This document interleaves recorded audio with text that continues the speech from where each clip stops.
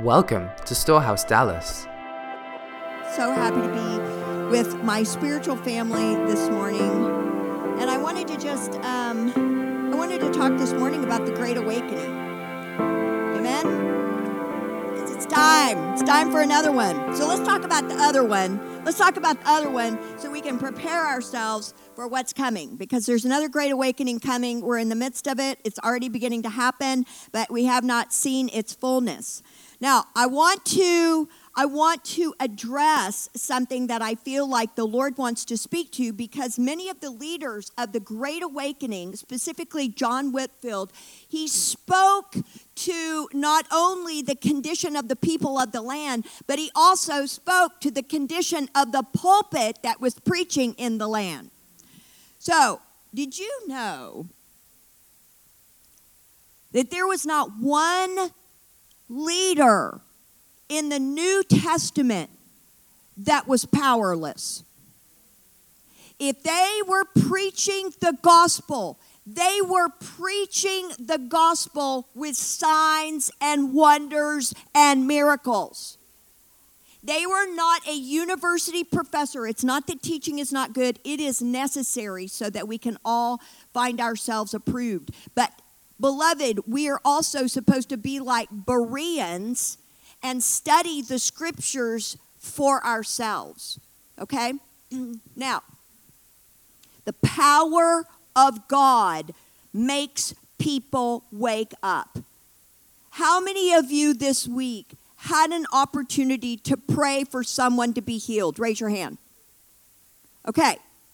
How many of you this week had an opportunity to prophesy over somebody? Awesome. All right, that's like half of us, maybe even more. Every day there should be an assignment, because we are surrounded by sick people. And I'll tell you what, as the days become darker, they're going to become even more sick or poisoned. Anyway, I won't go there. Mark chapter 16, verse 15. Jesus says this: go into all the world and preach the gospel to every creature. All right, he's talking to his disciples. And he who believes and is baptized will be saved, but he who does not believe will be condemned. And these signs will follow those who believe. In my name, they will cast out demons. They will speak with new tongues. They will take up serpents. And if they drink anything deadly, it will by no means hurt them. They will lay hands on the sick and they will recover. If that was the word for his disciples and for the people of God, how much more for the leadership of his church to be doing this? You will go as far as the one that you've submitted yourself to, which is why Paul said, imitate me as I imitate Christ. So finding the people in the pulpit that walk in not only a solid word of the Lord, but also signs and wonders. All right, so now I also want to make this point. I wasn't even going to preach about this part of it, but here it is. Are y'all having fun yet? All right, 2 Timothy chapter 4, verse 2.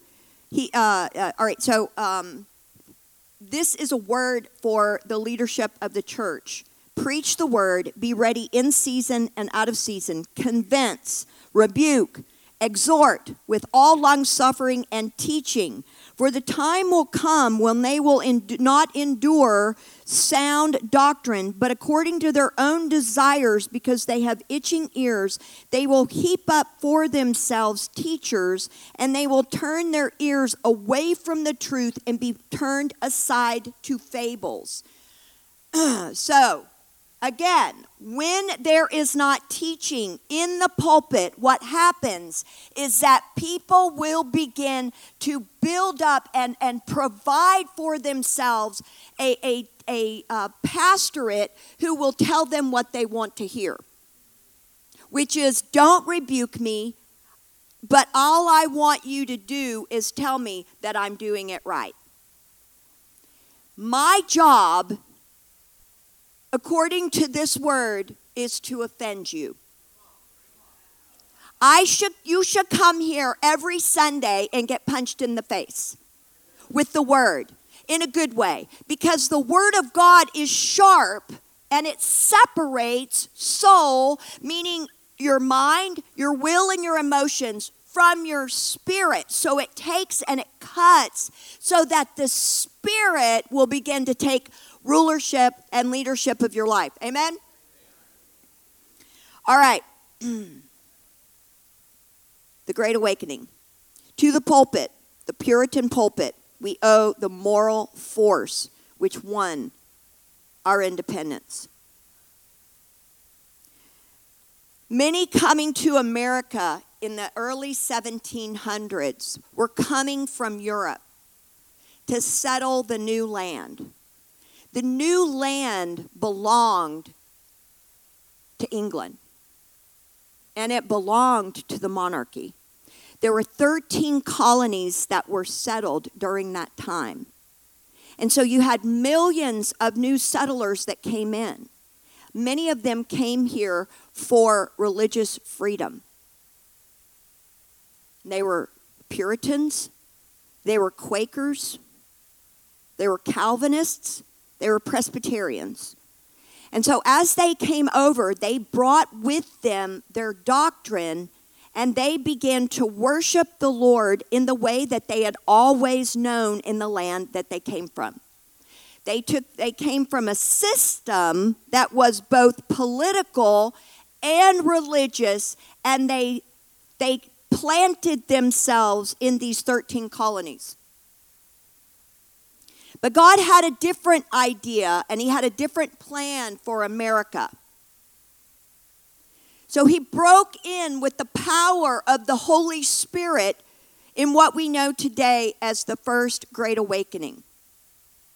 It came during a time when there was no America. It was just 13 British colonies that communicated to each other mostly through commerce. There was no national identity whatsoever. There was no idea of America. So the Holy Spirit broke in. 1740. Major leaders of the revival were George Whitefield, John Wesley, and Jonathan Edwards. And they articulated a theology of revival and salvation that transcended denominational boundaries and helped forge a common evangelical identity. During the Great Awakening, there was anointed preaching and manifestations of the Holy Spirit. Now, every Great Awakening has had these manifestations of the Holy Spirit, which quite frankly are hilarious. They're embarrassing. They're offensive. And I love what Mike Bickle said. The Holy Spirit will offend the mind to test your heart. Okay. John Wesley wrote this: people dropped on every side as thunder struck. As they fell to the ground, others with convulsions exceeding all description, and many reported seeing visions. Some shook like a cloth in the wind, others roared and screamed or fell down with involuntary laughter. That pretty much happens around here a lot. We like those days because I love the Holy Spirit. In fact, there were also within Wesley's writings, he said, asked the Lord and prayed and said, Lord, I'm asking for you to do something about the messiness of all of this. But don't take your Holy Spirit. And if the Holy Spirit stays, then keep everything that's crazy about this as well. Because no matter what, we want you, and we don't get to decide what you look like. In the book, The Accidental Revolutionary, George Whitefield and the Creation of America, George Whitefield preached the baptism of the Holy Spirit and the creation of the new man and the new identity. This was foreign to the people of the day. Most of them had grown up as Calvinists, believing in predestination, and they would be saved if it was predetermined by God. But with the power and through the influence of the Holy Spirit, George Whitefield begins to preach a message that they have free will to say yes to the free gift of salvation. And hearing this for the first time, and that they would be a new creation in Christ, and Christ, by the power of the Holy Spirit, would come and live on the inside of them, and that there would be a regeneration of their heart, therefore their lives would look different. They'd never heard that salvation message before. That Christ died not for a bunch of outward religious expression, but for an internal regeneration of our hearts. And they were like, and they're running to the pulpit to be saved. And I love Benjamin Franklin, who was a disciple of John Whitefield. He wrote and he said, these meetings are completely out of order. People are yelling and they're falling out everywhere, and they're it makes absolutely no sense. But then he wrote, but the evidence of change in these men. I know these men. They're alcoholics in the bar, or were, and now they're passionate for Jesus, and their lives are being transformed. And I know this guy, and he steals money, and all of a sudden he's Honest Abe. And so he's writing all of this, and he's like, this has to be God. Because evidence and proof that this is God. The Great Awakening. All right, so in addition to all this craziness, there were mass salvations, there was healing, and there was deliverance. All right? George Whitefield preached nearly 20,000 times to 10 million people. Now, when he preached on a Sunday, it looked a little bit different than our Sundays. So he would start off and he would pray for an hour. Then he would start preaching for another couple hours. And then everybody would go to lunch. They'd take a brief intermission. And then they would all come back, and he'd preach for the rest of the afternoon. Doesn't that sound like glory? And every time you walk in the room, you've got to crawl to the pulpit because the glory of God is so powerful and so strong. And there's a line down the street of cars going, we just want to get in. We just want to get in because the power of God is so powerful. It's so beautiful. It's so, I don't care if I'm clucking like a chicken. I just want more. Amen? We actually sat behind a woman that clucked like a chicken, and John was like, don't be offended. Don't be offended. That was at one of those fresh fire deals, at the hotels. And oh, boy. John was like, Church of Christ. Woo! All right, so in addition to establishing identity, the new birth encouraged people for this, and this is from Whitefield's writings, to have a personal relationship with God, to pray without an official prayer book, and even to converse with God. So in the Great Awakening, they're introducing this emotional connection that we could have with God. That at the time was not part of the theology and the doctrine of the day. All right? So something was happening in these 13 colonies. And what they did not have was a common identity. So they didn't have a nationalistic identity, but what they started with was the identity of the new man. And so that became the identity of the Americas before they ever began to think about having their own nation. So they got established on the inside with fire shut up in their bones, and that became their language. Isn't that incredible? Did you know that we were birthed from the very heart of God? That America, the idea of America, the philosophy of a free man and a free society came out of a great awakening, not out of some sort of textbook or university. The fundamental, I'm going to read this to you because I got it out of a book. The fundamental beliefs from the Great Awakening set up logical templates, models of belief and behavior that would be applied to tough political issues of the revolutionary generation.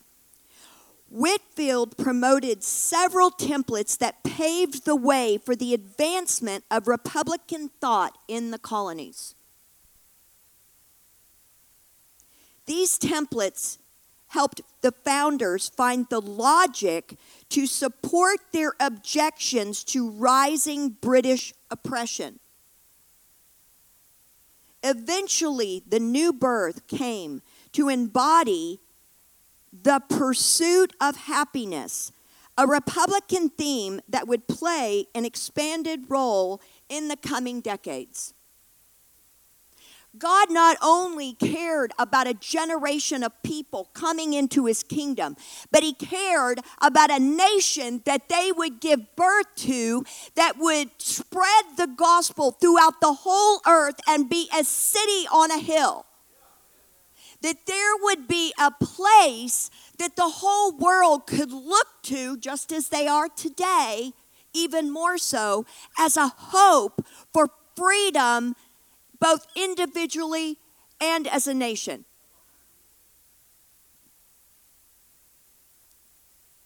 When John Wesley, Jonathan Edwards, or George Whitefield, when they would preach, it was so anointed that people would come in droves to be saved into the new birth. It was accompanied by many said was emotionalism, crying out, laughing uncontrollably, tremors and shakings. As I said, Benjamin Franklin was saying that the thing about this is that there is fruitfulness. And what was incredible about George Whitefield is, again, he would actually, Benjamin Franklin wrote, I can't believe that anybody would come to these meetings because you're so mean to them. He said, you refer to them as being animals, that their sin nature is that of animals, and how cruel you are to even talk about all of the other preachers. But again, just like Jesus could not tolerate the religion of the Pharisees that said on the outside you polish yourself up, but on the inside you are ravenous wolves. And so the evidence of what they began to see on the outside of these colonies, and again, the ideologies and the idea of this Americanism was the fruit of what was happening on the inside. In fact, George Whitefield made all of his disciples, including Benjamin Franklin, study and be well versed in the book of Romans. Because the book of Romans talks about freedom over and over and over, how we were once slaves and now we are free men. How we were once bondservants, but now we are free men. Amen?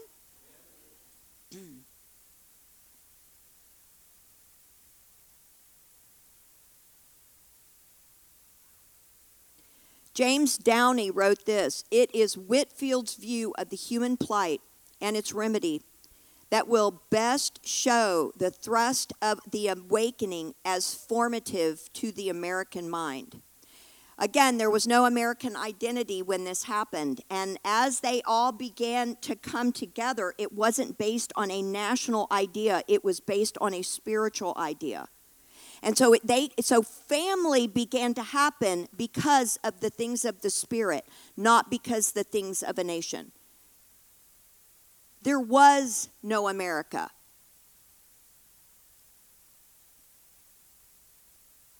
It stirred up individuality, this kind of teaching about being the new man. It stirred up individual liberty with personal responsibility, which gave way to the ideology of union with God, personal freedom, responsibilities, rights, and ownership. There was an explosion of this idea. Freedom. That idea was birthed through the First Great Awakening. This idea had never been present or had been given an opportunity to begin to define an entire nation. There had been hints of it before. In Scotland with England, where you've got William Wallace and you've got people that came up, but it was squelched by the tyranny of the monarchy. So it never really realized its fullness until the idea and experiment of America took a foothold.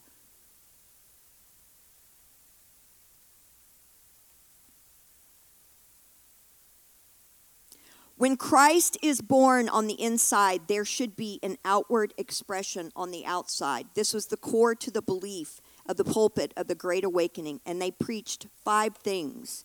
Number 1, all people are born sinners. Number 2, sin without salvation will send a person to hell.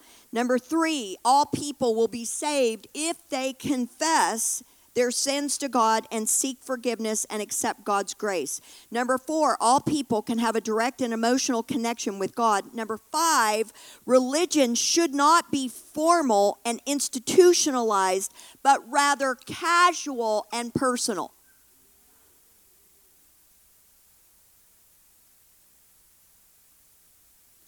Our relationship with God should make us cry.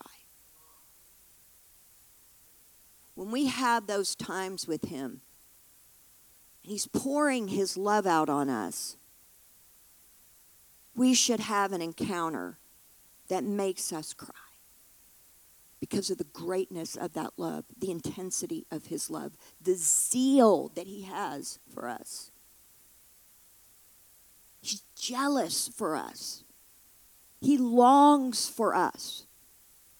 And even when we get busy during Thanksgiving week or whatever, when we sit back before Him, He's not punitive in any way ever.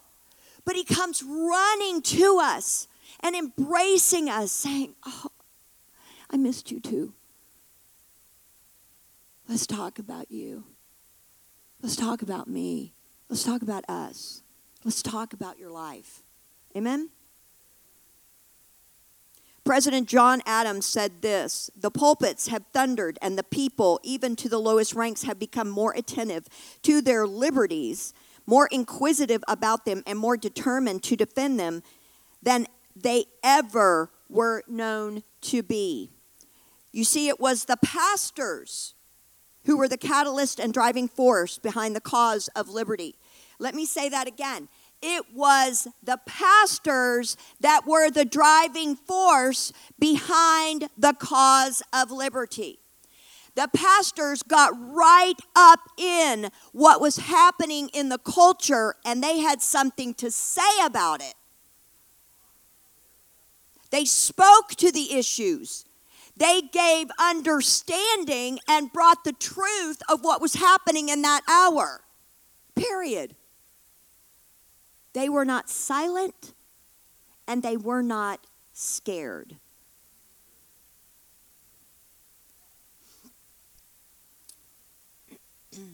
Their bold and courageous preaching caused the British to call them the Black Robe Regiment. Pastors inspired this. Are you ready? The Articles of Confederation, the Declaration of Independence, and the Constitution, and the Bill of Rights. Every single one of those documents came out of the truth of the Great Awakening, the spirit of the Great Awakening. All of the ideology of what these documents represent were written by God as the kingdom and the evidence of the kingdom in the earth.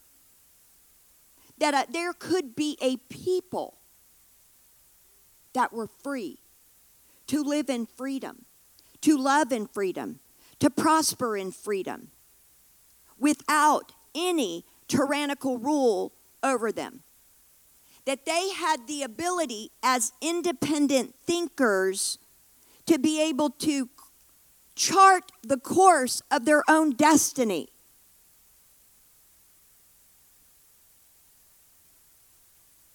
These documents were not created in a vacuum, but from the ideas of Christianity formed within the Great Awakening. We the people, that concept, we the people, the phrase has never been created before in any human document. Not in Rome, not in England, not in Europe, not anywhere. We the people. We hold these truths to be self-evident, that all men are created equal, that they are endowed by their Creator with certain unalienable rights, that among these are life, liberty, and the pursuit of happiness. They designed this document to separate the powers so that the government could not become too powerful and rule over us.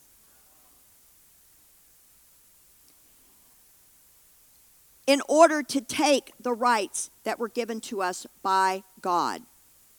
They created a government that was ruled by the people and for the people, a representative Republican government which had not been seen in the earth before that time. Now, we're 250 years into this, and so we're like, we're America, whatever. But there was no America. There was nothing. Existed nothing to take and say, oh, well, we can copy that form of government. I'm telling you, beloved, this came out of the very heart of God. You are in a nation, and you that God created for us, for the greatest expression of worshiping Him, the greatest amount of freedom to expand the gospel throughout the whole earth. To rebirth the nation of Israel.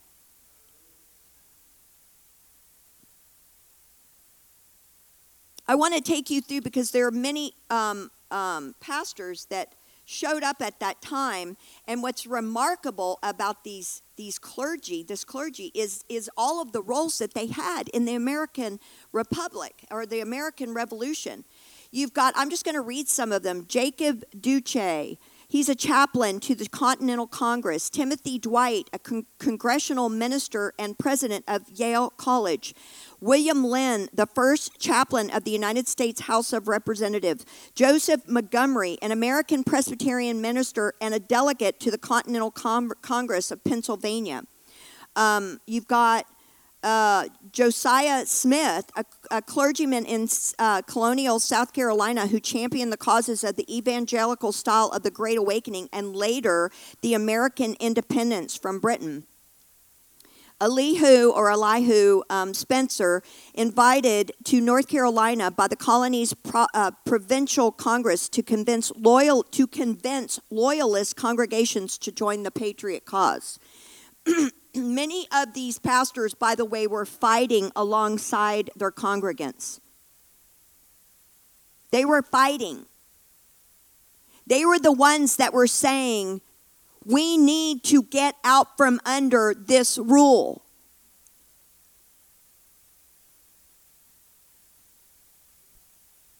John Witherspoon, a signatory of the United States Declaration of Independence as a representative of New Jersey. He was both the only active clergyman and college president to sign the Declaration. And I want to talk to you about him for just a minute. This man was incredible. He was a Presbyterian minister who spoke to the issues of the cause of independence. He gave moral clarity to the tyrannical rule of Britain and the rise of patriots who would form America. He and along with Whitefield were probably two of the most prominent voices within the colonies. His influence was paramount to the new nation. He became a voice to the founding fathers, even helping to write some of the original documents. While president of Princeton University, Witherspoon personally taught moral philosophy, and he was an advocate of natural law within a Christian and Republican cosmology. Witherspoon considered moral philosophy vital for ministers, lawyers, and those who hold positions of government.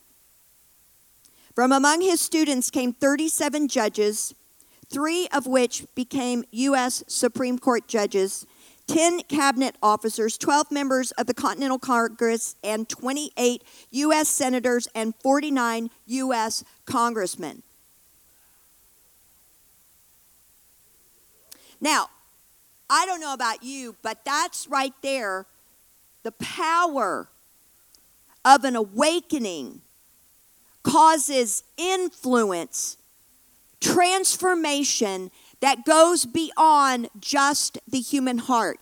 The power of the gospel with signs and wonders, with manifestations of the Holy Spirit is undeniable, and it's seated in a whole nation. Come on. Praise God. Praise God. Praise God. Everything that we enjoy today is because God stepped into a nation, and it was in his heart that we existed. Thank you, God. The Great Awakening saved millions before an 8-year war, changed the pulpit, gave birth to a new nation where the gospel could be preached all over the world, and the nation of Israel could be recreated. See, the truth is we really need another Great Awakening. The Holy Spirit is the great equalizer. Did you know that? When the Holy Spirit shows up, it doesn't matter if you're rich or you're poor. It doesn't matter if you're a man or you're a woman or you're a child. It doesn't matter. You're going to get hit just the same. And the very thing that God is going to do in my heart, he's also going to do in yours. And we're all going to be laid out on the floor, laughing hysterically or crying hysterically or wailing hysterically, or I don't know. But I'm ready for some hysterical. Again, the church was not supposed to be a safe. Let me rephrase that. We were not supposed to play it safe. Even though we're supposed to be a safe place, we are not supposed to play it safe. The pulpit is not supposed to play it safe. I don't tell you what you need to hear based on whether or not I'm afraid you're going to leave or whether you're going to tithe.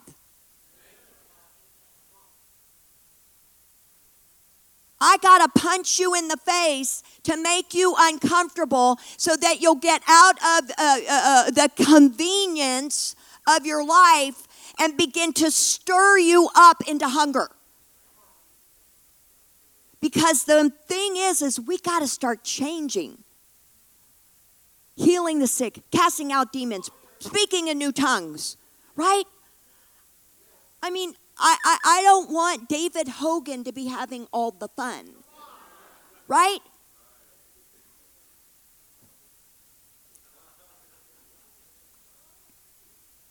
Come on. The truth is, we were created for courage. And that's who these founding fathers were. That's who these people in the pulpit were. They had courage and they spoke against the norm. And look, I'm not trying to call out never mind. But challenge the pulpit. You can look at the culture and you can tell what's happening in the pulpit from the culture. Revival began to happen because the pulpit wasn't afraid. They weren't like, I think I'm going to build a mega church and have 12 campuses because then, whatever. No, they said, listen to me. Don't heap up for yourselves pastors who will who will give you what you want to hear, but yet your soul ends up dying at the end of the age. But yet, lend yourself to pastors who are saying the hard things that you need to hear, which is wake up. Time is short. Jesus is returning, and we have to be about the Father's business. So let's stand. I only went 5 minutes over. Praise God. Well, Father, we ask you today for a great awakening. We ask you, God, that once again we say, here, God, are we. Send us. We are making ourselves available to you. We want to be hungry. We want to be so hungry, God, that it is like a Whataburger burrito, taquito, that we have not had in years. God, we are asking you to stir up the spirit within us. Stir up that fire. Stir up that fire. Bring another great awakening. Shandarabadia maneo shandaradia maha shandarada ki kukuria shandarala bakondala bashandarala kundaria bashandaradia. Father, I am asking for you to save America. I am asking for you to save the pulpit. I am asking for you to save your church, God. I am asking you to save your people, God. Shanana yadarabadia bakondarada bashandarada handala bakondala bakandala shandarada. Pour out your spirit on America. Stir us up and bring another great awakening, God. Where the gates of hell will not stand against your people and your church, God. And I thank you for it. I thank you for it. I thank you for it. In Jesus' name. And everybody said, amen. Hallelujah. Praise Jesus.